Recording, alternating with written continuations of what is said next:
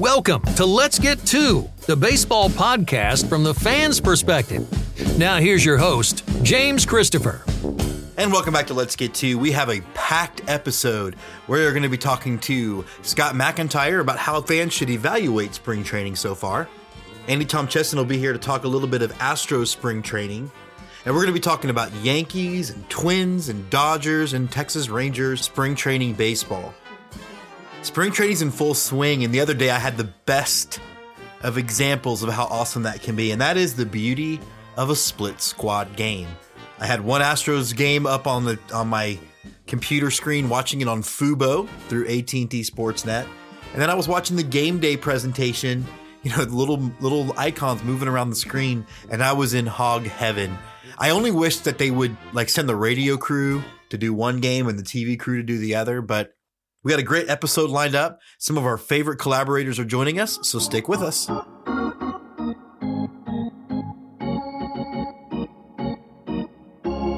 And now, the Big League Chew, an eye on the majors. Brought to you by Zoomer Sport. So we're here on the Big League Chew to kick off this week's episode, or this Friday's episode of Let's Get To. And Scott McIntyre is here because I have promised you, Scott, that we are going to talk spring training baseball. We're not going to talk rules. We're not going to talk any of that other nonsense. We're going to talk baseball. How's it going, man? I love it. We're going to talk about the pop of the mitt and the crack of the bat, and I kind of like that. Yes, we are. So, taking a real macro thing, any impressions or maybe for new fans, what impressions should people take from results of spring training games? From team results, they should take absolutely nothing whatsoever, because you've got split squad games. I know you've got the same team playing in two different parks at the same time. You're trying to get your guys reps. The other thing I will remind fans is on an individual basis. First of all, guys are just trying to get their swings down. They're just trying to work on their stuff. They've been working on a pitch through the off season. They just want to see what it's going to look like. It's individual results are what matters most right now for the named stars who know they're going to have a starting spot. For the guys who are on the fringe now, they're playing. They're playing for a spot, right? I will tell the fans this. If you see a guy on your team in spring training, he has a number on the back of his jersey, but he does not have a name on the back of his jersey, you don't have to worry about him unless you're a fan of that team's AA club, in which case you'll probably see him. They're just wanting those guys to get a cup of coffee. They think they're going to be good in the future, and they want to get them exposure to the top level guys. So, you can watch.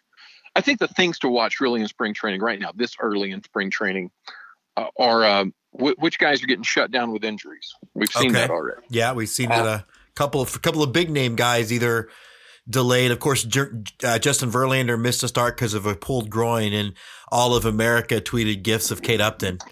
I don't know what to say about that. If that is a good injury to have in his situation. But in all seriousness, a groin injury, something like that, he's going to be fine. In the case of Luis Severino, though, I really have to question what the Yankee doctors were thinking last year, because this is clearly a problem that's been gone on for over a year for the guy. Severino shut down for the year for the Yankees. So, I don't know what to. I don't know what to really say about that. I do want to talk about the Yankees and how I think already their projection for the year has changed. That's one of the big things that can happen in spring training is you get guys injured, and everything you thought you had plans for in December and January suddenly change in February and March, which is the case with them. They've lost. They got Cole. They got $300 million in salary tied up. Now you've lost your other ace, pseudo ace, in Severino again. You've also got Paxton out with lower back problems until June, and you've got Herman, who's suspended for half the year. The Yankees starting pitching, they thought they had cleaned it up. They haven't. So those are the types of things that can happen to certain teams. But mainly what you're looking for is you're looking for those guys that are going to fill out the roster. You're looking for guys that had a good year in AAA last year. Well, let's see what kind of exposure they can get. But this early, the first couple of weeks of spring training, guys are just trying to get their reps in, right? That's it. I have two questions in. So Dusty Baker had mentioned, the Astros manager, that one of the reasons why some of the Astros batters looked silly is that a pitcher, quote, already had his breaking ball. Most pitchers don't have their breaking ball yet. What does that mean from like a pitcher prepping, and like are guys mostly just throwing fastballs this early, or what does that mean exactly? In most cases, guys have been resting their arms or continuing to exercise their arms, but you're trying not to. Anything you do with the human body in repetitive motion will cause problems and injuries to that part of the body in a certain amount of time. So in the off season, if you're a pitcher, what you're wanting to do is strengthen that area without going through the same repetitive motion as often as you would during the season. I hope that makes sense to folks that hear that, but you really, I mean, essentially, if you're typing on a keyboard Monday through Friday, your fingers and your wrist start hurting. It's the best idea on the weekends, do something different, right? So you don't injure yourself. With that, there's muscle memory, and it has to come back. It's like guys that play golf and they don't play in the winter. I know you don't understand winter because you live in Texas. That's when the months get cold and there's snow on the ground and you can't put a golf ball on the course. But when it's guys are resting those arms, they don't have the muscle memory back just yet. They don't have mastery and control of that curveball. Sometimes it comes back really quickly for guys. The arm feels lively. They're ready to go. Average, it takes a little while to get that pitch back, to get the control back. It's why you see an uptick in hit batsmen in spring training. It's also because you've got younger guys that are trying to overthrow and make an impression this early. So it's that sort of stuff. But yeah, to Dusty's point, it's a different grip for a breaking pitch, and you've got to have muscle memory, and it takes a few weeks in many cases. One of the things that's pretty exciting about this season is the 26th man. So I have seen people talk about, this guy could be a two-way player. So one, do you really see that as something that's going to come up, where guys that are actually adept at being both a pitcher and hitter to fit that last position? And if the Cardinals called you and said you're the new manager, what would you look for in that 26th man? I would look for someone that could play infield or outfield, or could provide depth at a given position. I think with also the rule of you got to face three batters, the need for that excessive depth in the bullpen kind of goes away a little bit. I don't. If you didn't have that in conjunction with the 26th man, I could really make a case. Now, look, if you can get somebody that's an Ohtani who can do it all, cool. By all means, go get that guy. But they're few and far between, So really, I would look for someone that could be a Jose Oquendo, for lack of that's the first person that jumps to mind, since he played every position in a single game. That's the type of person I would look for. Somebody that can fill in for me anywhere defensively at any point in time that I need. So I can plug that guy into second base and then say, oh, well, now we're in a weird position in the 14th inning. I'm going to move you to left field or right field or third base or wherever. All right. So now that we're going to be kind of entering, the second week of spring training, should expectations of what we look for out of our favorite squads change? Like, should we start to look for pitchers going a little bit longer, or do you think even in this second week we're still getting acclimated to playing baseball again? Still getting acclimated to playing baseball, and still getting cups of coffee for guys, getting that experience under the belt for guys that aren't going to be with the team much longer in spring training. You want to get those guys exposed. I really think you're probably another 2 weeks away at least before you see guys start really trying to string out their innings. That's my opinion. You may see some teams that are, you got some teams that know they're not going to be great this year, that are looking for that added edge. You've also got, certain players like, Chris Sale and Garrett Richards from San Diego. You're looking to see, can these guys stretch it out? Because they were injured and now they're supposedly healthy. Can I count on this guy? you may be looking for them to stretch it out, or you may try to milk that for as long as you can and get them into the season and just let them go 5 or 6 innings at a time. I also don't think there's that big of a necessity to string guys out of a lot of innings at this point in time, because they're not going to do it in the regular season in most cases.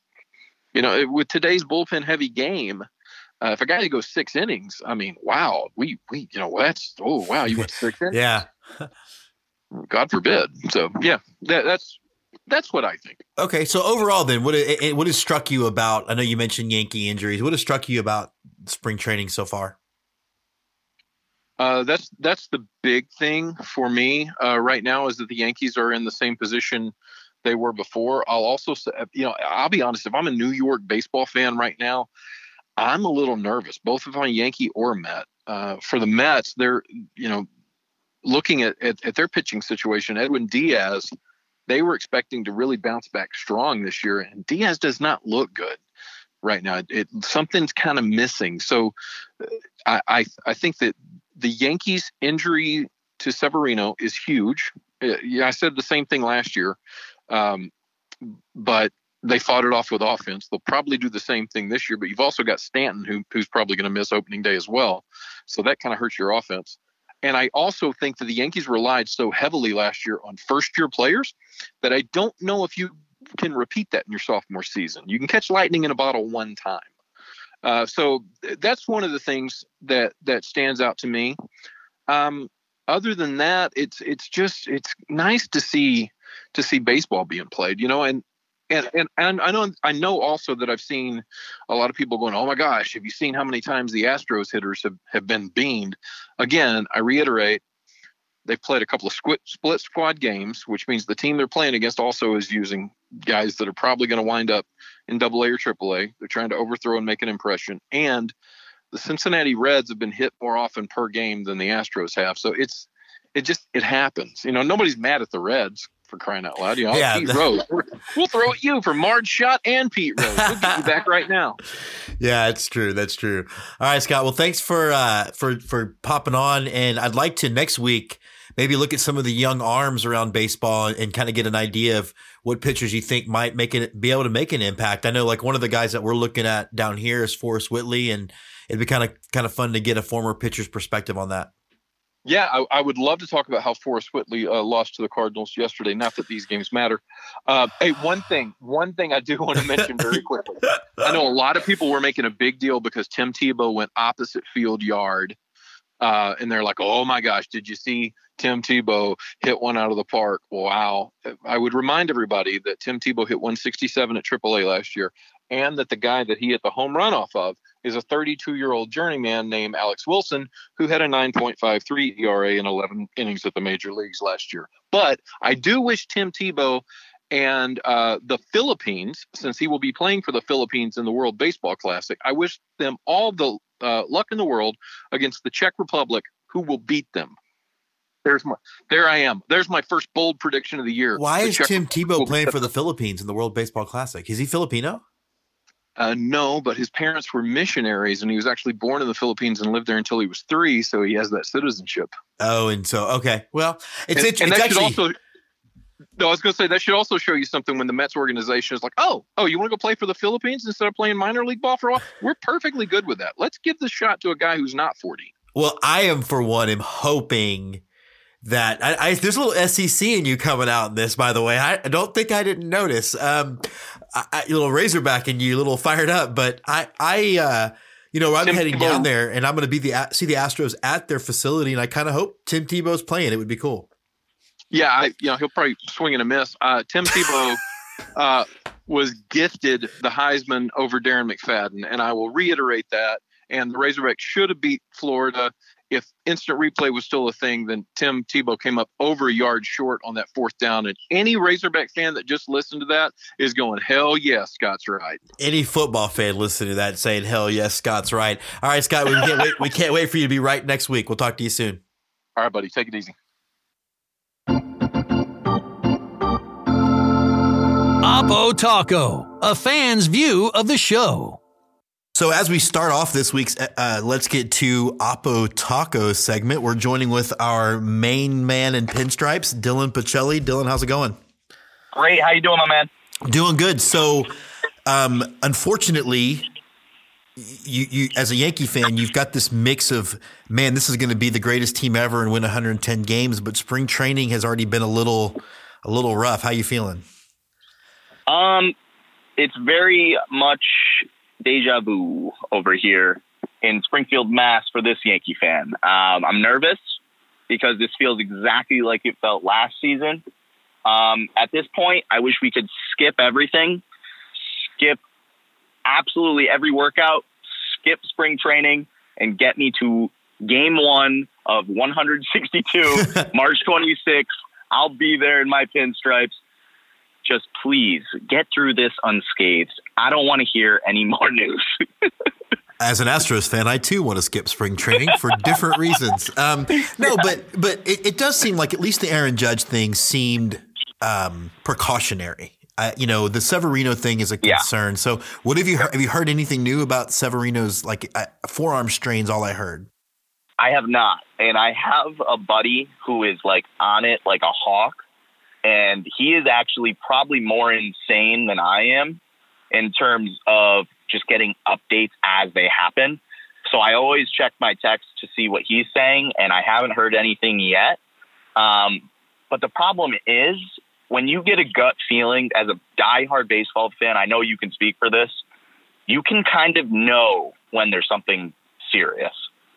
And by the way that this has been reported, I'm pretty certain it's serious. You don't come out and say these statements that Boone and Cashman have made without it being serious. And it breaks my heart for Sevy because he's an unbelievable player when he's at his best and when he's healthy. So it's really unfortunate that I think this actually might really be detrimental to his season. So I'm guessing then that's the injury that you're concerned with the most. You're not concerned with the Judge thing. Yeah, I'm not concerned with Judge. And honestly, until Judge is injured on something that doesn't seem like a fluke thing, I'm not going to panic with Judge. Because last season, he got hit with that pitch, and there was some other odd things that happened. I don't know. I think Judge will be fine. I'm not as concerned with Judge, but Severino is definitely the one right now where I'm scratching my head. I never understood that about baseball fans who would, like you said, he get hit by a pitch. I think Springer broke a thumb 2 years ago sliding into second, and then people call him injury prone. That's a thing that happens. Injury prone is right. Exactly. Correa hurting his back in a massage. That's exactly injury prone. Yeah. So now let's obviously Severino coming out of spring training. So what do you hope to see when spring training wraps up and like you said, end of March, game 1 starts? How do you judge success for the rest of the way?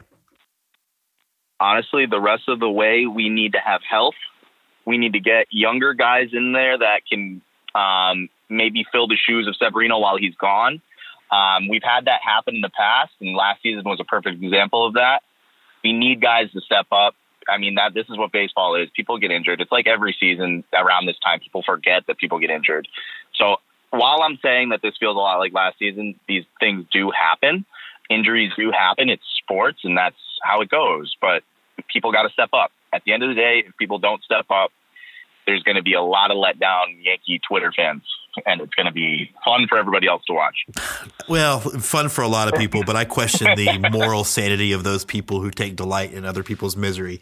But so, and I think that you brought up a good point too, is it's not only is it sports, but what sport other than baseball do people do more unnatural body motions than that?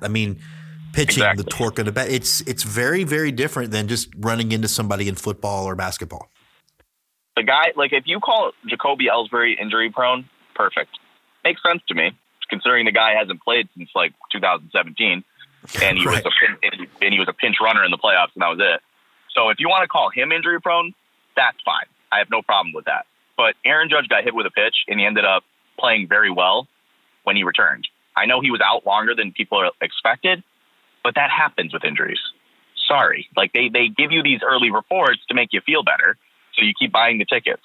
It's not a difficult concept, and people drive me insane. That's why I sound probably a little bitter about it. But it's tough to listen to because these things happen in sports. And again, like you said, with the unnatural motions that we have in baseball and a ball coming at you 98 miles an hour, I mean, that's the way it works. That's how it goes. You're right. The human body is going to react a certain way when it hits you. Exactly. The other injury that you guys are dealing with is the James Paxton thing. To me, Severino feels like a bigger emotional blow. How does the Paxton thing affect you guys? See, the Paxton one hurt a lot in the first couple of days, probably just as bad.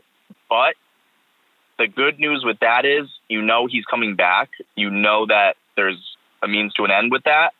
And the unknown is really the crappy part. So at least they came right out and said what's going to happen, and it might not be as bad. So he might be coming back earlier. I do wish that the surgery happened sooner. It seems kind of crazy that in sports that tends to happen where they wait like months and months. It's like, if you knew that injury was there, why are we not getting the surgery right away? Why are we not doing what we need to do to make sure he's ready for the first week of the season? So it did seem like it was handled strangely and there wasn't enough details around it. But at the end of the day, it does seem like he's coming back, and hopefully by June. So as long as they can win some games in the meantime, it shouldn't be that much of a problem. I mean, I think, look, I would still say that my projection of about 108 to 110 wins seems right. I think particularly with, I mean, look, that 10 wins happened the minute Mookie Betts got traded, right? Like that was, you got to think that. And I think Baltimore obviously still won't be good. So larger question then, in June, I'm making my very first trip to basically the Church of Baseball. Now, that's not the original one, but Yankee Stadium. What should I make sure I see? What do I need to make sure I get the chance to take a look at while I'm there? Honestly, there's not I love the bars around the area. So I'm going to Sands, I'm going to Billy's, but Monument Park is a surreal kind of feel. It is a great thing to see. So I would definitely get there a little early to check out Monument Park. The stadium's beautiful, but it's not the same as the old stadium. So there's not as much to really take in. But I definitely would say Monument Park is the coolest thing about it. And on a level of 10 of blasphemy, 0 being not a big deal, 10 straight to hell, what happens if I wear a Yankee hat? Oh, you can't do that. I can't do that, right? I might buy one just to have it, but I can't wear it. No, you can't wear it there. Get a nice Yankee hat. Put it on your shelf. The one with, let's see, what's a good one to get? There's a lot of the World Series hats they have there at the shops. You're going to overspend, but they're nice. Some of the stores there are pretty cool, but definitely do not wear that hat. Okay. Especially if you're wearing any Astros gear. I'm just giving you a heads up. It will not end well for you. No, I'm actually going to Rays at Yankees because I'm going to be in there for Astros at Met. So I'll be a completely neutral observer at that point. Awesome. Oh, then yeah. I mean, if you're a neutral observer and you want to just be there and have a good time, wear the Yankee hat, people will love you. So as long as you're not wearing Astros gear, there's really not too much of a problem. Your Astros fans, though, might not love you too much for that. Yeah, I can't wear both. I'd kick my own ass at that point. I've seen crazier things. That would be like if I went to Yankee Stadium and had one of those half jerseys with a Steelers Yankees one. I would even hate myself for that as a diehard Steelers fan. Exactly. So here we are with jersey etiquette with Dylan Pacelli. Dylan, thanks a lot for being on Let's Get To, and we're going to have you back right before for our big MLB preview show. Awesome. Looking forward to it. All right, we're going to kick off our Oppo Taco episode today with our eye on the Texas Rangers, Mr. Ivan Clausia. Ivan, how's it going? As you know, I'm a Texas Rangers fan, and I'm excited to be here talking about them today. I was born in Missouri and kind of grew up as a St. Louis Cardinals fan, but as I said, I would never move to Texas. I did back in the 80s and immediately adopted the Rangers and have been a Rangers fan ever since and lived through the agony of the 2011 World Series. That purged any Cardinal fan. What was left? That was it. It took care of it. And then the first time I went back after that to St. Louis to watch a game with my brother, who is a St. Louis resident and a Cardinals fan. one of the first things that happens when you're there before the game is that they showed the David Freese home run in that World Series that clinched it for them, just to sort of add insult to injury. You're like, I came all this way. I came all this way. Here. Yeah, no, of course, I love going to baseball games at Busch Stadium, and the Cardinals fans are the best. They're amazing, and that's such a great place to go watch any baseball game. So. Yeah, I went this first time and sat next to this dude, this old guy, and we just really talked baseball for 9 straight innings. It's probably the most 100% engaged I love going there, and it's just so much fun every time. But yeah, I'm glad to be here. And again, I'm a Texas Rangers fan. I have been for 30 years, 25 years now. And every year I talk to my friend Calvin Schiraldi, who is, of course, our colleague here. Yep. And I tell him, I'm excited about the Rangers every year. And every year Calvin says to me, quote, "The Rangers suck." And once again, he has predicted his prediction. Well, we are a show that welcomes all faiths and fan bases. but it does feel like there's a lot to feel good about going into the Rangers season. New uniforms, new park, and I think a new focus. It seems like. And my theme for today is really Disney. Okay. And that's because it's a whole new world. Of course, you've seen the movie Aladdin, haven't you? Absolutely. All right. Well, it is a whole new world for the Rangers because, as you mentioned, they've got a new ballpark, Globe Life Field.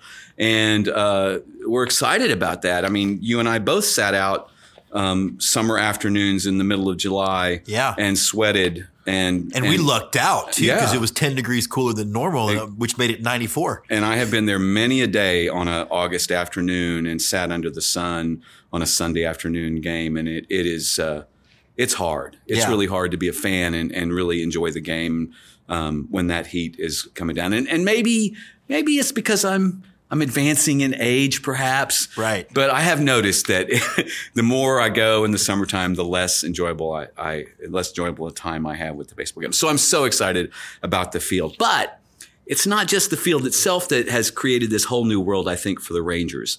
Because traditionally, the Texas Rangers have relied upon their hitting.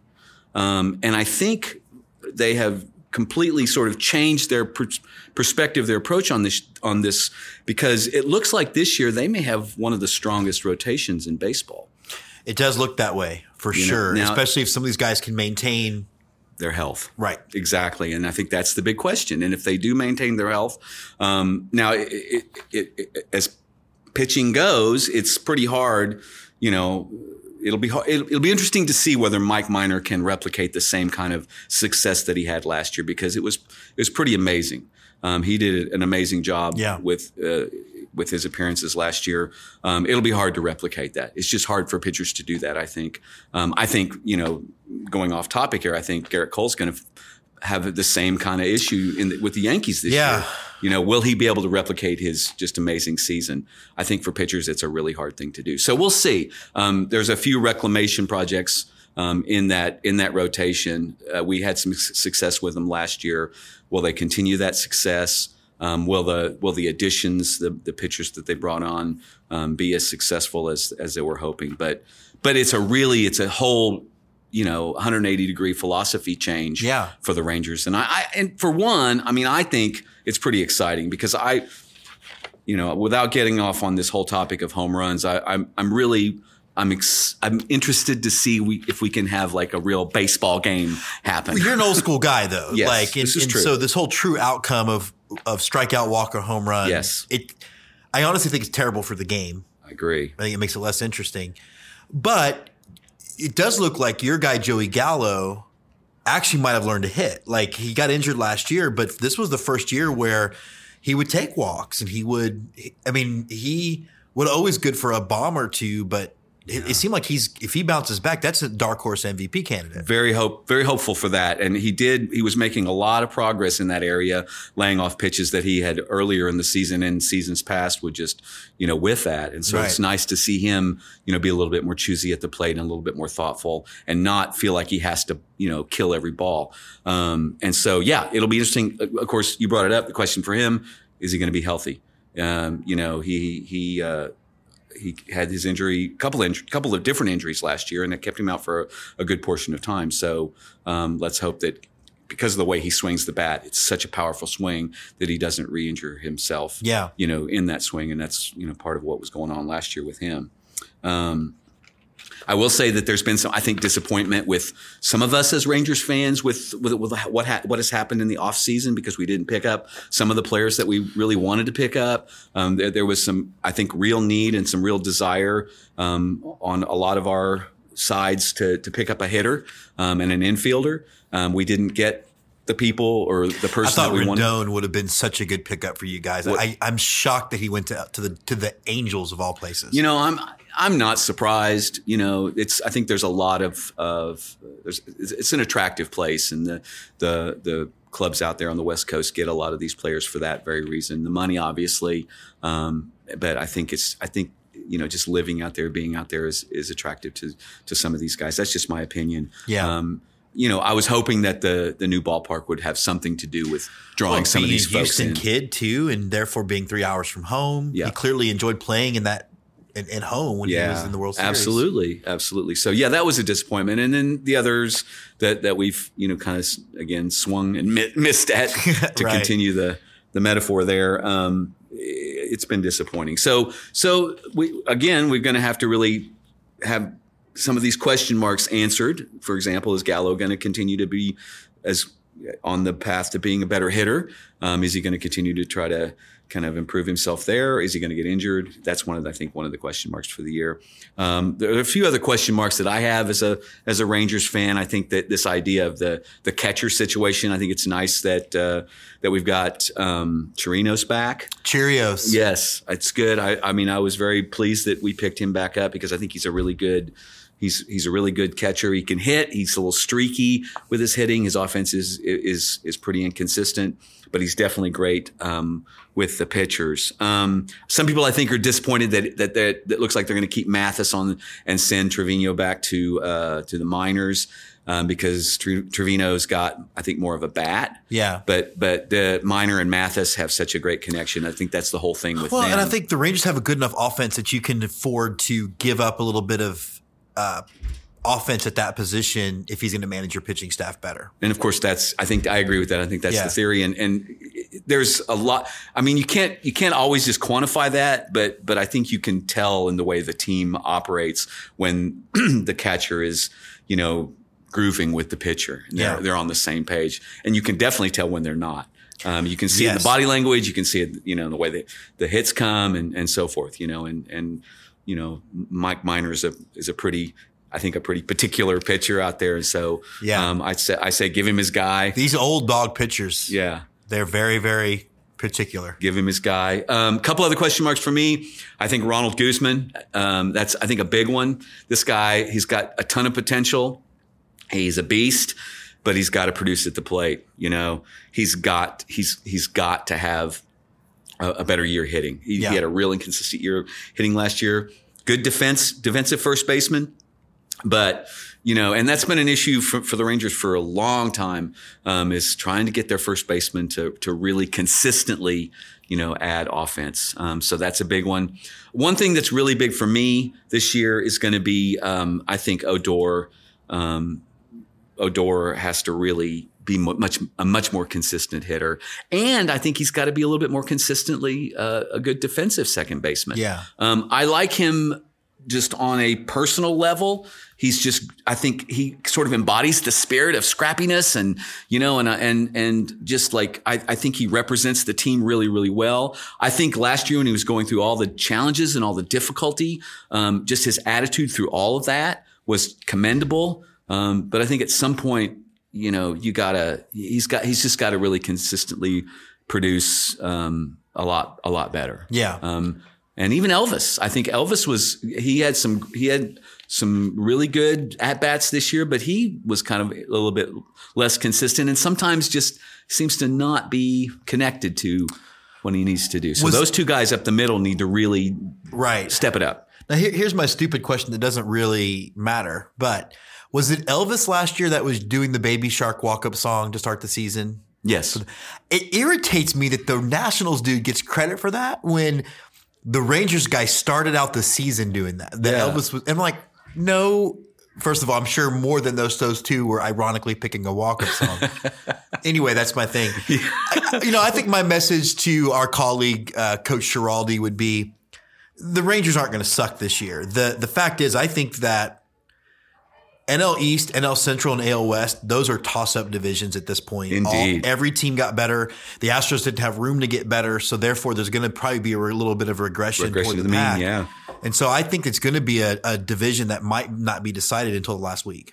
I mean, and that would be so exciting, really. I mean, as much as I would love to have the Rangers go out in front and stay there, I mean, I just love that last couple of weeks, everybody fighting it out. Yeah. Who knows what's going to happen? I mean, it just makes it so exciting. Maybe a couple of game 163s. Yeah, kind of cool. Maybe kind of cool. All right, so we're going to have you back in a couple of weeks. You're going to co-host our pick show. So thanks for being on it. I can't wait. And so we're going to continue on this episode of Let's Get To in our Oppo Tacos segment. We are excited to welcome Andrew Nelson, who's going to be on our eye on the Minnesota Twins. Andrew, get it? Oppo Taco? I love the name, Jim. Yeah, I mean, this is what it's like to be married to me, these types of jokes. Twins coming into the season with as much excitement as anybody. We had Marshall Kellner on, who is the voice of the Fort Myers Mighty Muscles, one of the affiliates, and they just can't be more excited. Oh, yeah. Donaldson's one thing, but you've upgraded the pitching. So how are we feeling? It's really weird to feel this optimistic this early in a Twins season. I was able to watch their game yesterday and saw some clips from today. And I mean, Jose Barrios was throwing fire and getting strikeouts yesterday, and Nelson Cruz hit a home run today. So, I mean, things are already looking, mid-season shape, right? They really are. It's funny. I just clicked on MILB.com, and the headline is perfect for us. Astros Abreu shoves, Twins Lewis makes strong spring debut. So it does look like not even just the guys that you expect, the new Donaldson pickup and Maeda, but it looks like some of your minor leaguers are trying to make a push for the roster. Yeah, definitely. So when you come into this spring training where you're looking to repeat, I know that I feel it with my Major League Ball club too. The division around you got better. Before we get into the Twins, what teams in the Central improved the most that maybe has you a little bit nervous? It's really hard to say. I mean,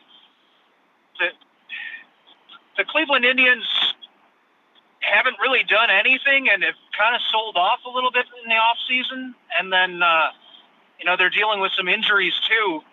They were still a pretty good team last year. They almost caught up with us for a little while. So it's hard to sleep on them. At the same time, it's hard to feel like they're going to challenge the Twins really for the division. I know the White Sox have gotten a lot of attention with all the moves they made during the off season, but I also feel like some of those moves aren't as sexy as the media's maybe made them out to be. That Dallas Keuchel isn't maybe that big of a get as he would have been like a couple years ago. So, I mean, you hate to feel overconfident about your own team, especially a team with the history that my home team has. But it's really hard to see any of the teams in the division really putting up a legitimate challenge. I think the White Sox are a legitimate wild card contender, and maybe the Indians are, but it seems like the Indians are in kind of tear it down mode, and that they're probably going to be selling mid-year unless their season goes really well. And Detroit and the Royals are so far behind. I don't think they really merit inclusion in the playoff conversation. So what was of the two big pickups for the Twins, which one do you think has you the most fired up? Josh Donaldson has definitely got me fired up a lot. He adds to our offense, and he was really a big answer to one of our big off-season problems. A lot of people talked a lot about the pitching, and our pitching did need to improve, certainly. But our infield defense is horrible last year. It was just garbage. And everybody likes to talk about the way our pitching fell flat against the Yankees, but our infield defense was just they were just constantly hitting grounders between third and short. Like, it was terrible. And, yeah, I think especially in that Donaldson, game 3, it just seemed like y'all got base hitted to death with ground balls through the infield. Yeah. Yeah.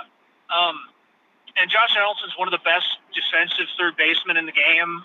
And, besides having hit 37 home runs last season. And it's hard, it's exciting. And the early footage out of spring training showed him kind of holding court with the prospects and the young players on the Twins roster. And he's talked publicly about how he really wants to serve as a mentor and provide improvement to the organization, not just his own stats, So it's a really exciting thing to see. Absolutely. So what is the ultimate thing you want to see, or the most important thing for you coming out of spring training? I mean, it's weird that it just started and we're just maybe over a month left. Yeah. I'd like to see the starting pitching show up. It looks good so far. Maeda didn't have the best outing, but, it was only 2 innings. But all of our regular starters yesterday looked good, or not starters, but all of our regular roster guys that pitched yesterday looked really good. Barrios and Rogers and Romo all just looked really impressive yesterday. The infield defense is another, I'd like to see that continue to improve. Donaldson is solid, but it remains to be seen how Sano is going to do at first base, and to see how we're going to fill out second base for sure. But that's what I'd really like to see going out of spring training. So, as we kind of wrap up, I want to ask a different question that's completely out of left field. So on July 31st and August 1st, in that time period, I'm going to be making my trip up to Target Field. I'm very excited to meet you in person, first of all. Yeah. It's going to be like we've been dating on like eHarmony or something, and now we're going to make the big move.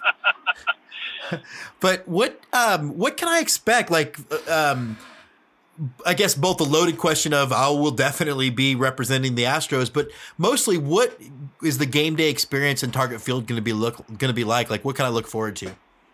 Sure. I mean, not to say you won't hear some comments or anything, but I don't think anybody's going to throw a beer at you or anything. They reserve that for New York. Go ahead. Yeah, it should be for the most part pretty good-natured stuff. I think you'll find Minnesota fans to be pretty welcoming. And, it helps that, we're in a different division than the Astros, and we weren't,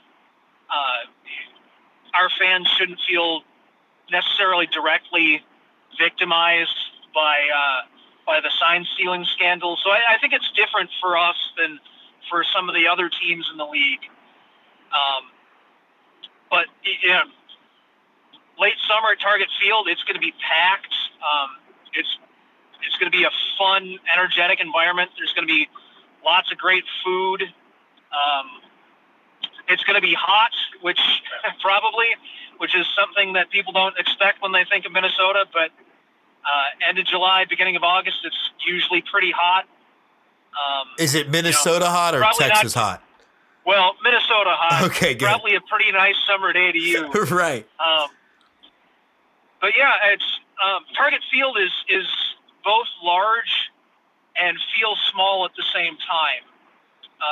They utilize vertical space really well, so that there aren't really bad seats in the house. The one game I went to there last year, I was way up in the nosebleeds, and I still had a great view of the field and everything going on. So, yeah, it's just a real nice atmosphere. It's a nice place to watch a ball game. Oh, I can't wait. Andrew, thanks a lot for checking in, and we will check back in a couple of weeks to get your picks. Definitely. Thanks for having me, Jim. So we're going to continue on the Oppo Taco segment, and we take another peek at Dodgers camp, and we're excited to welcome Alex. You can find him on Twitter at DodgersNews88. How's it going, man? It's going good, man. How are you doing? Doing good. So I guess you guys have had an interesting and exciting offseason where nothing happened. Oh, yeah. That you're telling me, man. Yeah. It's been a wild one, to say the least. Could you say that the Dodgers had the exact opposite offseason that the Astros had? Like, if that was the medium, those are the two opposite ends of the spectrum?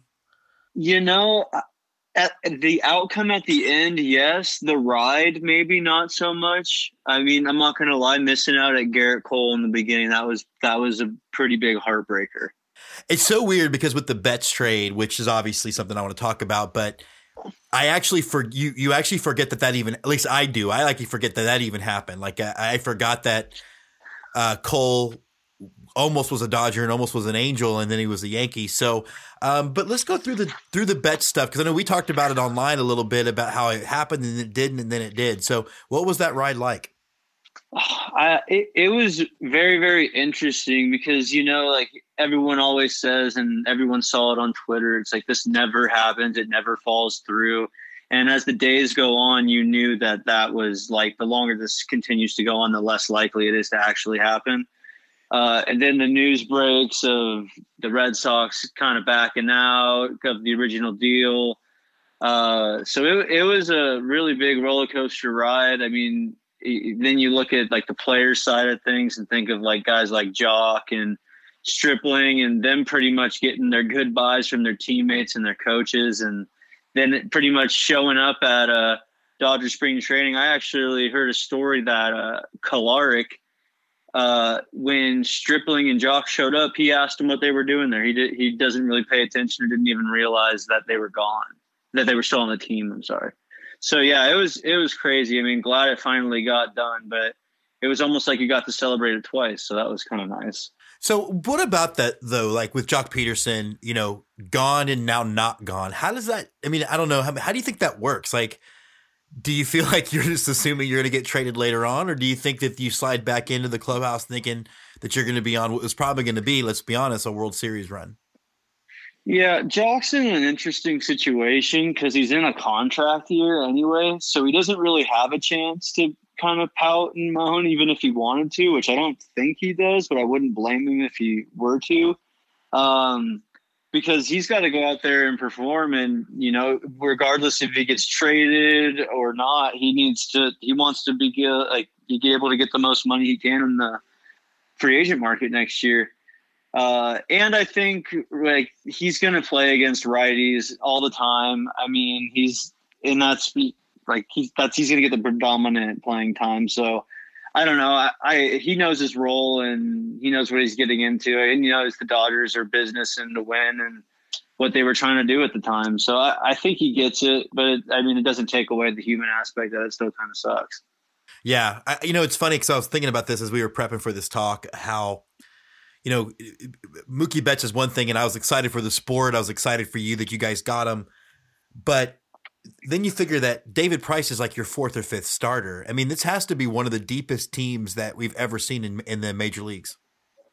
Yeah, I mean, you know, that seems kind of, you know, I guess it's a good problem to have. I guess that's kind of been the saying of the Dodgers over the last 3 years. But it seems like you go into every season and you're saying that. I mean, the beginning of 2017, you got, you know, Corey Seager coming off of a great year, expecting big things, and he performed very well. And then you get into the postseason, gets injured in the NLCS, and then, you know, how much does he actually be able to perform in the World Series? And then you go out and you make the trades for guys like Darvish, who you expect to do well. Pass up on the opportunity on Verlander because at the time the numbers kind of leaned in Darvish's favor. In 18, you go out and you get Machado after the Seager injury. And I mean, so the pieces, they've gone out and they've tried to do it every year. But I mean, I think it is definitely fair to say that this is the most complete team, especially if some of these pieces pan out how people expect them to. I love the tone you're taking because it's I don't think that there's any group of fans collectively more fatalistic than baseball fans. Because you've had one of the most historically great teams over the last 5 years, and you're it's like you grow up watching the sport and it does break your heart more often than it doesn't. Yeah, and it's definitely an interesting situation for different fan bases. I mean, to be a fan of a team that's historically a huge market all the time and has a tradition of doing well, whether that actually means winning the whole World Series or not.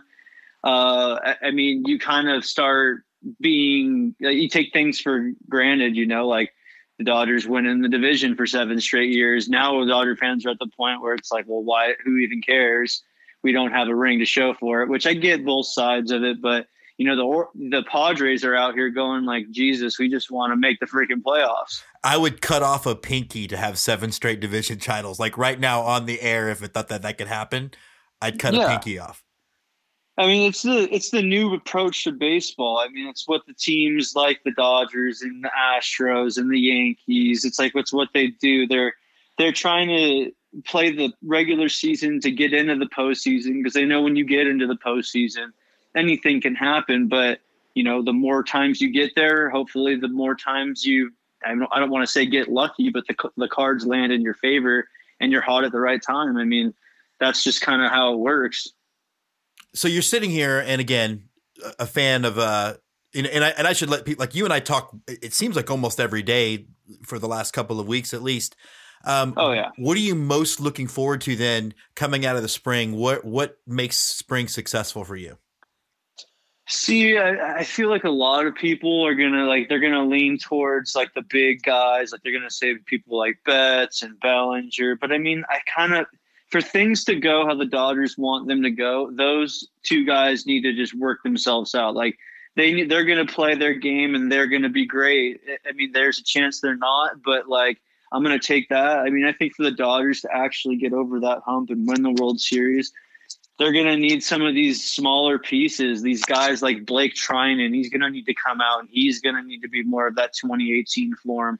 You're going to have guys like Kenley Jansen. I mean, I watched him pitch today, and he looked very well. His velocity was where he had wanted it to be, and a way better spot than it was at the beginning of last spring training. So there's just little pieces like that. I mean, I think A.J. Pollock is probably one of the biggest ones, especially with looking like Jock might start the season off on the IL. He's not like he hasn't swung a bat yet, and so Pollock's going to get the majority of that playing time, obviously, with Verdugo being traded. And I mean, I think everyone, especially all Dodger fans, can remember how absolutely brutal his division series was. So he's got some redemption, and I think he's good enough. And I mean, he's one of the highest paid players on the Dodgers position player wise. So, I mean, he needs to start earning his money, and he's going to get some opportunity with Jock being on the shelf probably.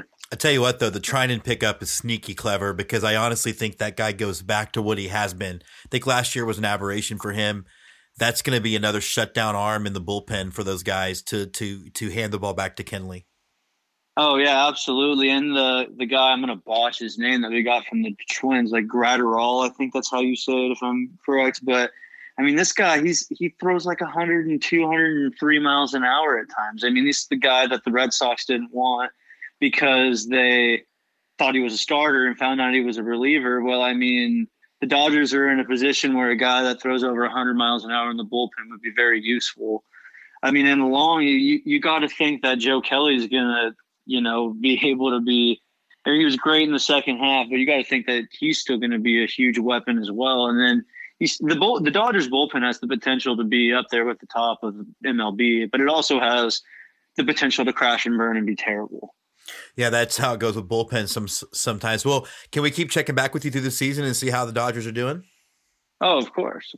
And I do want to, Alex, I think it's been really fun getting to know you. Like, I think that you first reached out to me after I had posted a thing about how the Stros were still my team through all this. And then, I talked about how my grandson got picked on a little bit, and you were the guy that sent the stuff to him. And you didn't have to do that. And I just want to say thank you from him and me to you. That was just a really great, to me, it speaks volumes about a lot of things at a big level. I just want to thank you. Oh, no problem, man. I mean, baseball is it's just been such a big part of my life and everything that I've liked to do. And it's different when you grow up and you start learning the ins and outs of the sports and some of the stuff that's kind of ugly out there with the game. And when you're a kid, that's not what it's about. It's about playing and supporting your player because you like them. And there's no need to bring kids into any of this ugliness that's gone on in the last few years in baseball when they're just out here trying to learn the game that we grew up loving. Well, I do appreciate it, brother, and I look forward to having you back on Let's Get To again. Awesome, man. I appreciate it. And so we are excited to welcome onto Let's Get To and to our Oppo Taco segment. We're going to be welcoming Andy Schaefer to the show. He is going to be in charge of, I feel like we're going to be doing TP talk from Major League. Andy, how's it going, man? Great, man. Glad to be here. We're so excited to have you. So tell me a little bit, like you're a longtime Indians fan. Little bit about that. Well, it's, I live in Columbus, Ohio. So I was born in the 1969. So growing up in the 70s, everybody was a big Red Machine fan. So I think my first jersey was Johnny Bench. But high school, I'll never forget it. In 1988, I was a senior in high school. Sports Illustrated comes out with their baseball issue, and it's Joe Carter and Corey Snyder on the cover from the Indians. And they're saying Tribe's going to win the AL East. I'm like, okay, let's watch this season. And then it finished last. Right? So, it was terrible. But by 1990, they pick up Sandy Alomar Jr. and then they sign Kenny Lofton, and then things start moving. They get Dennis Martinez from the Expos, they shore up the pitching staff, and they start putting together that team they had in the 90s. So that's kind of been with them for ever since. So we're going into kind of a crossroads season for the Indians. They are not dissimilar to my team where they're not the richest team in baseball. They have to manage payroll, and it looks like they're trying to do that and still win. So, and then now we've got injuries as well. So what are you looking forward to this spring training and basically the 2020 Indians overall? Well, I think you mentioned it with injuries. I know Mike Clevenger are going to be our number one pitcher. I believe that he's got a meniscus tear right now. Hopefully he's back. They say he might be back by opening day. I doubt it. Sounds like probably mid-April. I would like to see us get out to a fast start, but I was just looking at our schedule, and basically we play every playoff team in the month of April.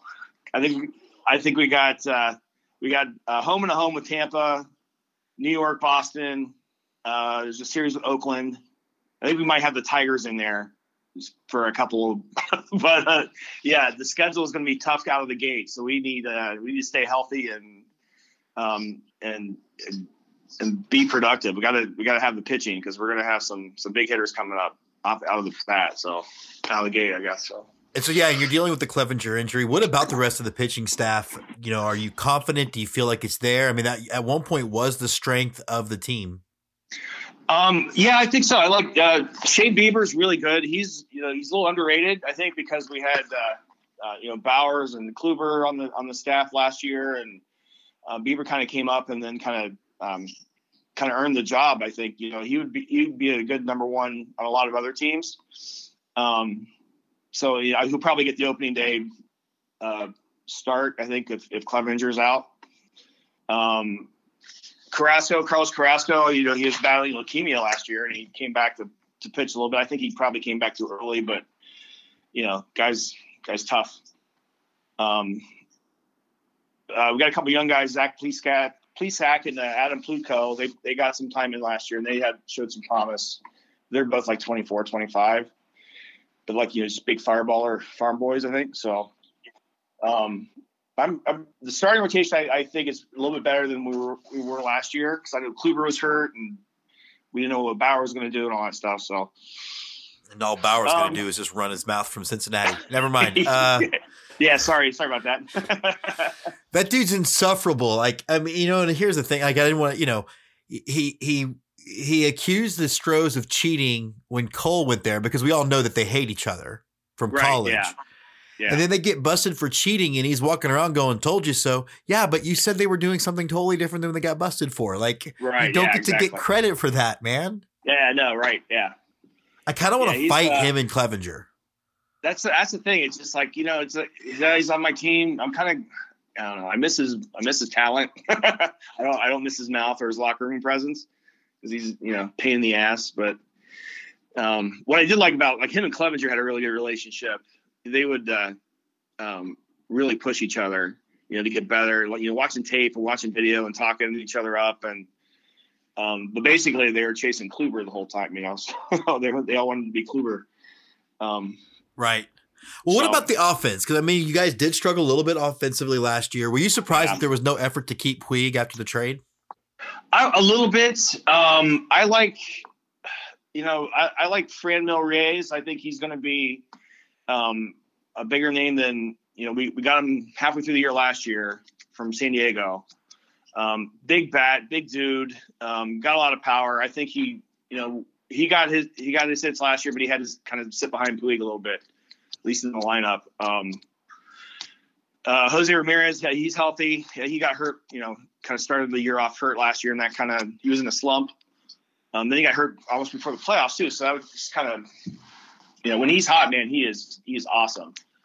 I think if he can get going, Frankie, I saw a little bit of highlights today. He's looking pretty good. So, the pieces are there. We got some young guys to fill in, we need a left fielder. I don't know who they're going to have in second, Who does Columbus have you can bring up? Yeah, exactly. Our favorite left fielder is down in Houston right now. So Mr. Brantley. So. Uncle Mike. Yeah. He's quickly one of the more popular guys down there. He's great. Love that guy. As you pointed out, you live in Columbus. Talk a little Clippers baseball, man, because that's one of the best baseball environments I've ever been to. It's a lot of fun. And we joke that it's a bar with a baseball game attached to it. But yes. But as you might know, it's even if you're not into the adult beverages, it's still a great time. They do a lot of great promos. I think the ballpark is great. It's just so wide open. It's got a great view of the city. You can get $6 outfield seats. Even the good seats are, you can get $20-$25. It's just a great time. 3 or 4 hours and go out and have a good time. They do a lot of businessman specials too. 12:30 starts and stuff like that. So. Yeah, those are the absolute best. So how often are you able to get down to Indians games? How far of a drive is that for you? For me, it's about 2.5 hours up to Cleveland. Actually, I'm closer to Cincinnati from here, but it's been a couple years since we've been up there, so we're trying to get up there again this year. I need to get out there, but I don't want Mike Clevenger to come fight me. Right. I feel like they'd be having the little kid from Dazed and Confused come swinging at me. I'd be like, all right, Junior, go sit down. Who's that? Yeah. Right. Who's that guy in orange? What's he wearing orange for? Oh my God. What's that say? Yeah. What's that H mean? Yeah. So overall, man, how are you going to judge a successful spring training for the Tribe? I think health is the biggest key. I think we got the pieces there to start out well. It's just pitching is going to be the thing. See when Clevenger comes back. If he can play at 100% when he comes back, is going to be the big key. Especially with the schedule in that first 3-4 weeks too. So that's going to be the judge. I think if we get down, I think we got a team that can. I think we can make the playoffs. I don't know if we can win the Central. Minnesota is going to be looking pretty good this year too. Yeah, everybody talks about Minnesota getting Donaldson, but I think it was the Maeda pickup that's the big thing for them. Yeah, I think they won 101 games. I think they could probably do that again. I don't know. So I think we got a shot at a wild card if we can get out of the gate this month. That's going to be a big key. I don't know if I hate to say it, if we get down. And we're down, it's free agent time. I think Frankie's gone. If we're not contending, we're going to might miss some people, which I hope that doesn't happen. I would love to see him keep Frankie there, but he's a talent. And like you said, we're a small market team, kind of like Houston a little bit. It's weird. And it's like you talk to anybody, normal person, and neither Cleveland or Houston are small markets. But when it comes to baseball economics, they absolutely are. Oh, it just sucks. Yeah. Damn Yankees and Dodgers. And hey, but at least you have the Browns. Yeah, I got that. Woo. You know what, though? At least you have the Buckeyes. That's what matters, right? Yeah, that's it. It's just, pro sports can, yeah, whatever. But I get to deal with my average Longhorns. All right, Andy. Well, thanks so much for being on the show. We're gonna have you back on in a couple of weeks to do your picks, and then throughout the season, we'll have you on and just kind of keep assessing how the Indians are doing. Yeah, sounds great, man. Thanks for having me. Go Astros, a focus on H-Town hardball. All right, so we are back here on Go Astros with Andy Tom Chesson. Andy, the Astros are leading the league in hit by pitches with 7, and then a couple of teams following with a distant 6. Why is the narrative that everybody's throwing at the Astros' heads? Because fans are idiots, and the media is feeding the frenzy just like they have been all winter long. The reality is nobody's trying to hit anybody in spring training. I think I've seen 5 of the hit by pitches that you're talking about, and I can't talk to the other 2, but all 5 of those were guys who struggle with control, throwing breaking balls, and hitting a player. Yeah, Bregman got hit in the back with a 75-mile-an-hour curveball yesterday. A couple days ago, Altuve got hit on top of the foot by a Class A pitcher trying to throw a curveball inside. It's just nonsense, but every sports journalist and every baseball journalist knows that if you put Astros in your title or in your tweet or in your article, you're going to have clicks, because half the people there are there to see blood and the other half are there to yell at the people trying to see blood. It's a feeding frenzy, and it's bordering on ridiculous. And the only thing that's going to make it go away, unfortunately, is time, because as we've seen several examples of, the baseball journalists in America have decided that integrity is just right out the door for the most part. We're going for whatever we can do to make you look at me. Yeah, I think that's a really accurate way to describe it all. I think I want to get into actual baseball stuff because baseball stuff happened. I will ask you about one quote. I don't know if you saw it from The Athletic, that Peter Gammons, who I think is a sports writer we all really still respect, wonders how the Astros clubhouse will be. Will it be on edge against each other, or will they come together? Do you have any kind of wild guess you want to take on that? My guess, and absolutely some of this is just me hoping, but I think this is one of those circle the wagon type of seasons. And one of the things that Dusty Baker is really, really good at is winning games in the regular season. And whether that's pulling a lever one way to say, we're letting this all go and the only guys that are for you are this team, or going the other way and everybody's against you and the only people who believe we can win, are us. I don't think it's become an issue. I think it's going to be something that, as the season goes on, with a couple of exceptions, that'd be a trip in September to New York and a couple of other places, this is going to die down probably around Memorial Day, just because the general attention span of baseball fans is pretty low. I think you're going to hear some chirping all year, but I think the players understand where it's coming from. I think they understand at some level the noise is part of the punishment for what they did. And I think that as professionals, what you've heard from Bregman, from Altuve, from Correa, and from Springer so far during spring training is, I can't hear it. And I think there's a lot to that. I don't want to go Billy Chappell on here and talk about clearing the mechanism. Good, because that sends our collaborator Scott McIntyre into a frenzy. So let's say that they're going to clear the mechanism. But that's what you do. Part of being a professional athlete is extreme focus, right? I doubt very seriously that professional athletes, especially at the higher end of the game, are going to be too concerned what Joe Sixpack has to say sitting from the outfield bleachers or even down the third base dugout line. Hey, you might hear them, you might laugh at it, you might get angry about it, but I don't think they're going to let it bother them. And as a team, I think you use it as a rallying point to come together. Yeah, I think that first even more so than they have. I think, and to that point, even more so than they have been the last 3 years, because this has been a very tight-knit team. Well, and I think even, you look at Oakland's already tough and loud because they have the drummers, right? So it's going to get louder. Okay. I think the Angels series will be rough when all those Dodgers fans come in, but Yeah, I just can't see. I can't see any place that wasn't already loud just basically being a little bit louder. And I don't think places like, or nobody's showing up to Baltimore to boo the Astros.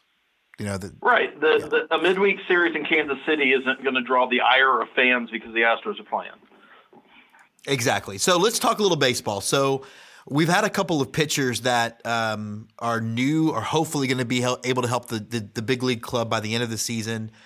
Jake Kaplan in The Athletic wrote a really good article on Christian Javier. Did you get a chance to see any of him pitch at all? I did just a little bit, and it's been mostly highlights because I think only 2 of the games so far have been televised, at least that I've been able to catch. I think they were referring to Javier as having the invisible working, which it's really hard to pick up where the ball's coming from off his body, which is, a fantastic attribute to have. I think that the depth of the Astros farm system has been overblown a little bit. Yeah, it's not at the top of baseball right now like it has been the last few years, but I don't think it's quite at the bottom either. There are pieces there, and I was just, before you and I started talking, watching James Click talk to some Tampa Bay guys actually about there are a lot of tools, there are a lot of pieces in the Astros farm system. It's up to them, the Astros, to develop them correctly. I think Javier is absolutely one of those guys. Okay, so the other thing too, and this is where you're definitely better than I am on this, because sometimes I do get a little too result oriented when it comes to spring training. You mentioned everybody's going to freak out about how Jordan hasn't looked great, but he's clearly working at hitting to the opposite field, that sort of thing. What have you thought of Whitley? I know he had a really crisp first inning, and then he talked about having some difficulty when he went to the stretch. Well, before we get directly into that, I was trying to find highlights because I watched that game yesterday and then I wanted to see some things. Whoever puts the Major League Baseball highlight reels together or highlight packages for players, all they showed was outs. So they showed pitches that were popped up. One was grounded to Altuve. I want to see actual pitches from a guy if you're trying to evaluate them. So you would think that a baseball organization would be interested in you seeing actual baseball when you're looking for things. Having said all that, I think Whitley is a 22-year-old who Jeff Luhnow overly hyped and really, really loved, and he may end up being justified in all this, but he doesn't turn 23 until September of this year. He's got time to develop. I think he was accelerated too quickly to AAA. I think he is a guy who is absolutely being told to work on some things right now, but his biggest thing is working on composure because the tool set's not the issue.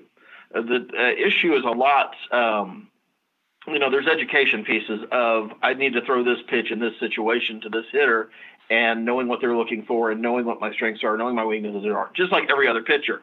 I think the other part of it, though, is he suffers a little bit from what Lance McCullers Jr. suffered from earlier in his career about once anything goes bad, everything goes bad.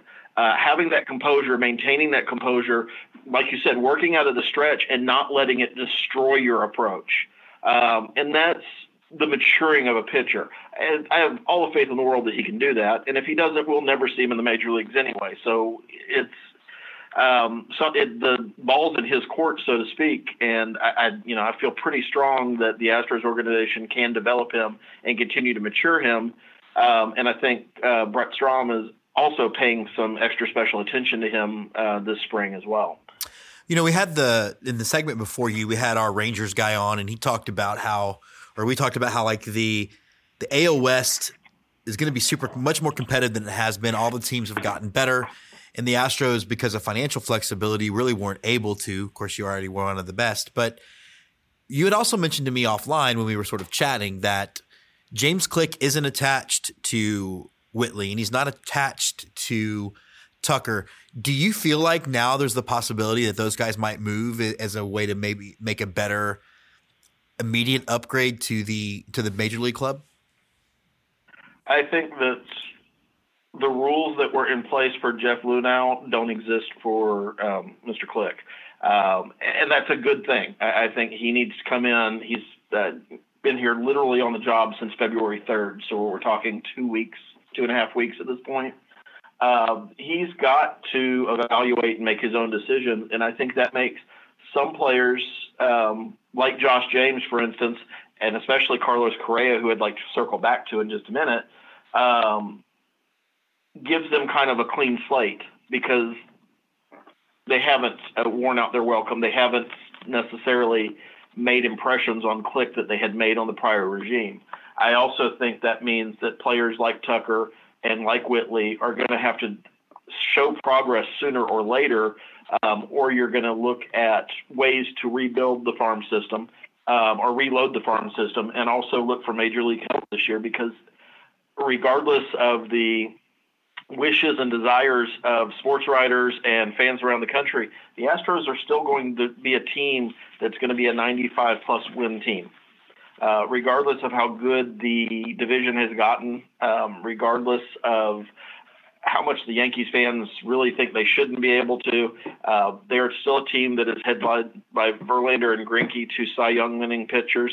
They still have a very, very good bullpen, and their lineup is still the best lineup in baseball, and I don't really care who wants to argue that point. So they're going to win a lot of games, and it's a matter of how do you continue to win now while keeping your window open a little bit further than other teams might hope you do. All right, so what about Mr. Correa? I know you had said you wanted to bring him up. So you and I have had running conversations about who we'd like to see extended and what that means for kind of other players. Altuve's under contract for a number of years. Alex Bregman's under contract for a few more years. And so the debate has always been, well, is it Correa who can't seem to stay healthy, or is it Springer? And I know we've both talked to each other about hoping that we find a way to extend Springer. I have been very impressed with the leadership that Carlos Correa has shown throughout the scandal, especially once they got into spring training and started being allowed to talk by Jim Crane. I also think that is somebody who had worn out his welcome with Jeff Luhnow. I don't think it's any secret that Luhnow was shopping him after the World Series, despite what he told Correa in person. I think Hinch was done with him from the standpoint of some of the injuries he's had in the past couple of years have been interesting. We'll just say that. And I think that he's got a new manager who's going to look at him from a production standpoint. He's got a new general manager who doesn't necessarily have preconceived notions about him. And he's stepped up, defending Altuve, talking to the media, becoming it looks like a little bit more mature and a little bit more of the face of the franchise that the Astros intended him to be when they drafted him 1-1, in 2014, I guess, 2013. I've lost track. It's been so many years, 2014. So I think that you're going to see, and the onus is on him to stay healthy, absolutely. The back is always going to be a concern. But I think he becomes a more viable option to have a longer-term future with the Astros if he wants it than maybe he was at the end of October. Yeah, and I think you're right. If he stays healthy, I think you're right. That's a much more likely scenario. And I do have a bad feeling about Springer and whether he'll stay or not. But it does seem more likely that Correa has definitely upped his Q score, as they say in my other business. Well, I think the other thing that's been very interesting, and I don't know how much weight's behind it, but Jim Crane has told the new GM that there's not really there's a budget, there's a threshold, there's a place we'd like to be, but winning's going to trump the budget at some point. So I think that's another interesting thing when you're looking at how they're going to continue this season and continue to look forward to 2021 about, building the pieces they're obviously going to have to replace in George Springer, potentially, in Michael Brantley, in Josh Reddick, in a couple of the pitchers. There's going to be some moves that have to be made at some point. So I think all that's going to be very interesting to watch Click work through those issues this year. All right. Well, I want to go to everybody's favorite cesspool, that is Twitter, because a tweet just came down. I want to read it to you, and I want your instant reaction. From everybody's favorite sports writer, John Heyman, quote, "If it makes anyone feel better, there's no doubt Astros players are suffering for their shenanigans. Some of them seem sad, while others, it feels like, have lost their edge. Prediction, it will be a long season and they will very likely underperform.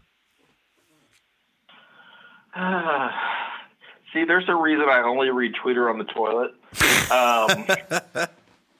And so my immediate hot take reaction to that is that there's a lot of hopeful, wishful thinking that Mr. Heyman wants the Astros to feel so bad about themselves that they just crumble. I don't see this team doing that. And I know, again, I put Astros in my tweet. People are going to click it and show how cool and angry they can be by wishing cancer on old ladies, because that's going to get George Springer's attention. We're also talking about the underperforming are we in the sixth preseason game today? Yeah, I believe sixth. So. Yeah, I think we're 2-4 in preseason. That was another point. The Astros aren't looking great in preseason. It's preseason. It's spring training. Nobody can. To the point that you tried to make a little bit earlier, it is not a results-oriented game for a team like the Astros. It is a get out of Florida healthy game for the Astros. That is all that's important. You've got to find a fifth starter, probably a fourth and fifth if I'm being fair. You've got to make sure you've got the right 7 guys in the bullpen, although that's kind of a crapshoot, and you're going to have arms in AAA that you can shuttle in and out if you need to. You've got 0 decisions to make from a lineup perspective and a bench perspective other than, is Tucker better served being on the Major League roster or playing in AAA every day? That's really the big question that Click and Dusty Baker have to put together to answer. Everything else is guys working on things. When I read the tweet, I thought about the guy from the Braves who, again, nobody knows who he is, that went off. And your first reaction to that was, why was he asked? Jon Heyman, why are you tweeting armchair psychology?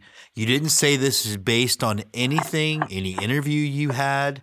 You said they seem sad and that they seem like they've lost their edge. I don't think that you're in West Palm Beach.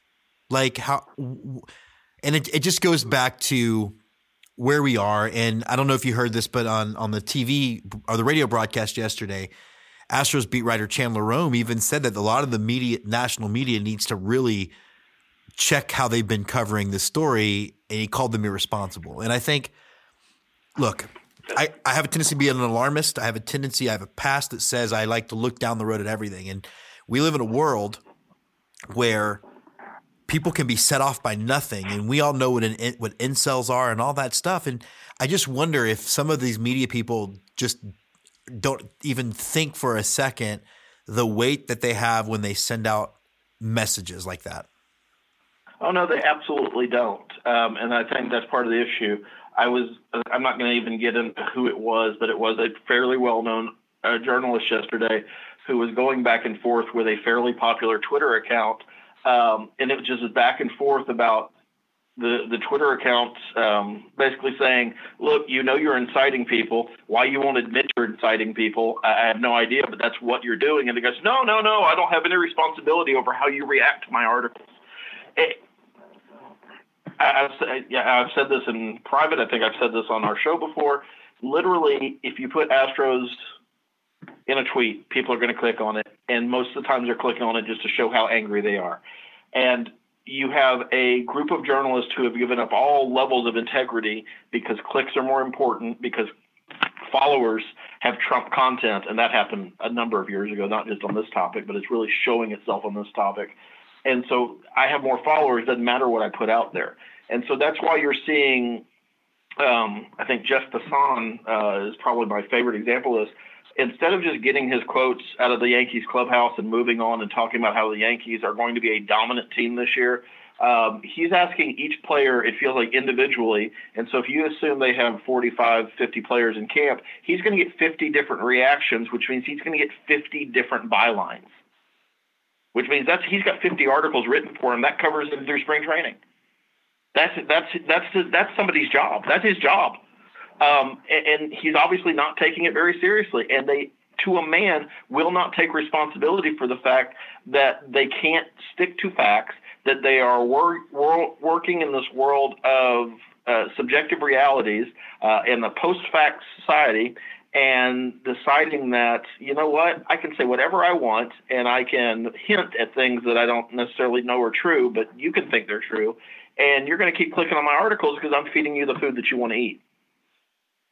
It's just, it's gross, to quote you. Yeah, that's sometimes the only way I can say it. It's just gross. And it's laughable, and I'm going to get real insular and stick to the Houston media. Jeff Blum had a good point on Twitter the other day about, I don't know why you think I'm going to apologize on a regional broadcast for something I had no part in, and has nothing to do with the game we're about to play. Yeah, I think that's it, and I think it's why I would almost, like, just from a like sort of civility perspective, I don't even care if other teams are punished.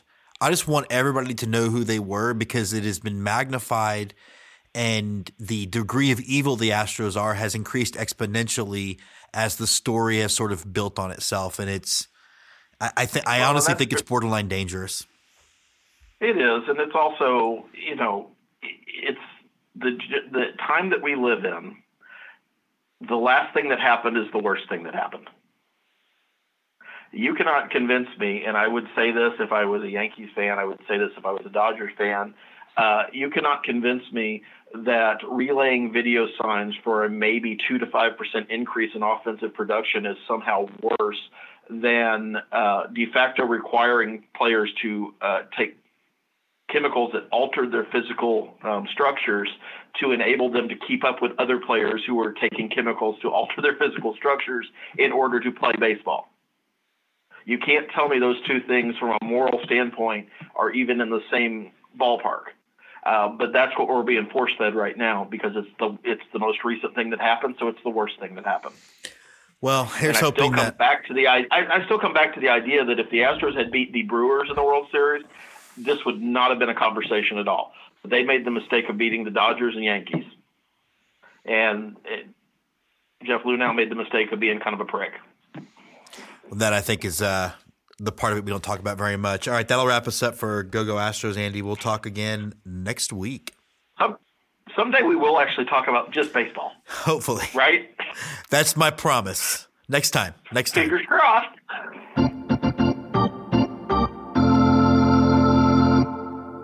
And we're excited to welcome on Let's Get To, part of our Go-Go Astros segment. We're going to welcome Josh from ApolloHOU.com, Apollo Hugh. How's it going, Josh? It's going great. I'm assuming you're surviving the fallout of the late unpleasantness that I'm now referring to the commissioner's report. I'm not calling it by name anymore. Yeah. Oh, okay. Yeah, you gave it a pseudonym. Yeah. So you got a new venture going. Why don't you tell Astros fans all about it? Well, we were planning this before all this went down, but this kind of motivated us even more. There's a lot of great creative people on Astros Twitter and Facebook and everywhere. And we kind of wanted to, do an Avengers thing and kind of bring everybody together to just make, there's photographers, there's graphic designers, video guys, people who are just fun on camera. And we just wanted to kind of, what would happen if we brought them together and tried to make something cool and pool our resources and be able to make cool stuff throughout the whole season, not just for Astros, but for Texans and Rockets as well. And so you're kind of providing, I think, that space for Astros fans to express their fandom uniquely. Every other team's got it, so you're going to kind of fill that space for us, is what I'm guessing. Yeah. I mean, the whole thing was Barstool launched a few years ago, and they have a great model or whatever, but I'm not a huge fan of them or how they go about things. But the right idea is pulling, everything together to make some cool shit. And can I cuss? I don't even know. You can now. But yeah, we just wanted to kind of provide that space where, we can show off Houston's creativity in a way that's, entertaining to fans, thought-provoking, any which way. It's interesting when you talk about everything that the kind of Houston fan base has been through, and I don't know where you are on this. I know for me, when the report came out, I was like, to some degree understood, dealt with the punishment, fine, and move on. And then when it didn't stop, and then you started getting like the sort of tinfoil hat buzzer conspiracy theory. That's when I kind of really, I don't know about you, but got in like real foxhole mold. And it's like, all right, if this is how it's going to be, then this is how it's going to be. Exactly. Yep. That's right around when we made our, we have a shirt that's just like H-Town versus everyone. And it's, in Houston, a lot of people will on Twitter will talk shit about that, saying that we're doing that, like we're playing the victims, but because of this. But that's been the mentality in Houston forever. It's us against the world. We're together. We're always looked down upon from New York media and all those other media outlets. We're always the underdogs, even when we're as talented as we are. They're always like, we're never favored to be the best. And so it's just, with all this going on, that's kind of the mentality, I think, for everybody. It's just, we're in this together. We're, sure, a lot, not even everybody in Houston agrees with what happened and how it went down. We can argue about that within our own groups, but I think for the most part, everybody understands, we're in this together.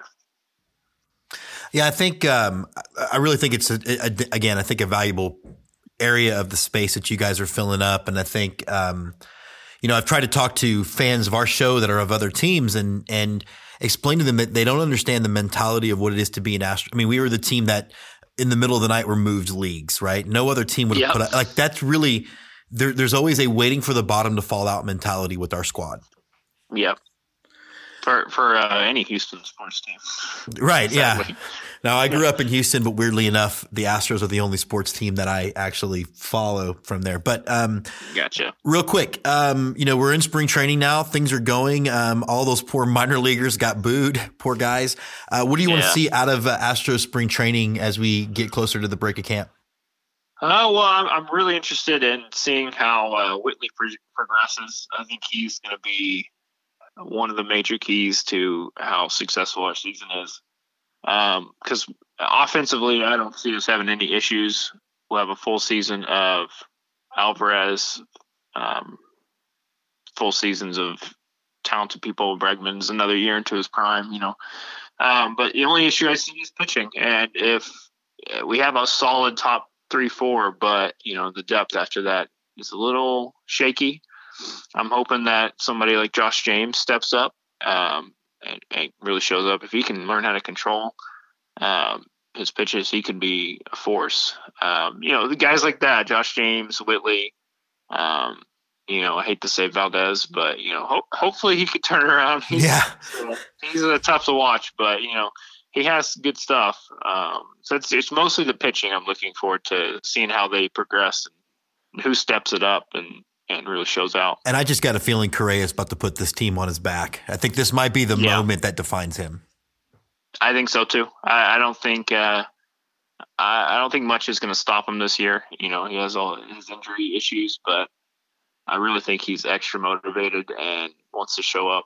I think a lot of the players, we have a shirt that we're working on called Redemption Tour 2020. And it's really just, I think a lot of players are ready to show up that they're good without any of this mess. I think they're wanting to show that, sure, they made a mistake. They shouldn't have done it, but that's not what made them a great team and what made them win 100 games 3 years in a row. So I think that's really what they're going to try and go out there and prove this year. Well, I couldn't agree more, Josh. He is Josh from ApolloHue.com. We're going to put the link in the description in the episode of this podcast. Josh, thanks so much for jumping on the show. I just put the Heather Orange H-Town versus everyone in my shopping cart, and we'll be making that purchase today. That's awesome, man. Thank you.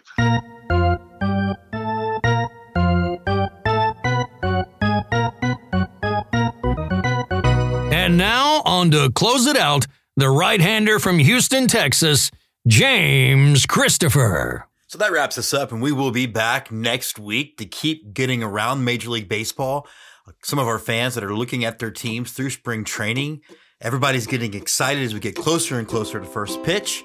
So have a great week. Try to watch some of your spring training games. It's always fun to see some of the prospects that are coming up. And we're a show, like I said, mostly focused on minor league baseball. So take a look at some of the future of your team that's playing right now. Watch some games on TV, but if you get a chance, listen on the radio. Nothing better than baseball on the radio. So have a good weekend. We'll see you back here on Tuesday for another episode of Let's Get To.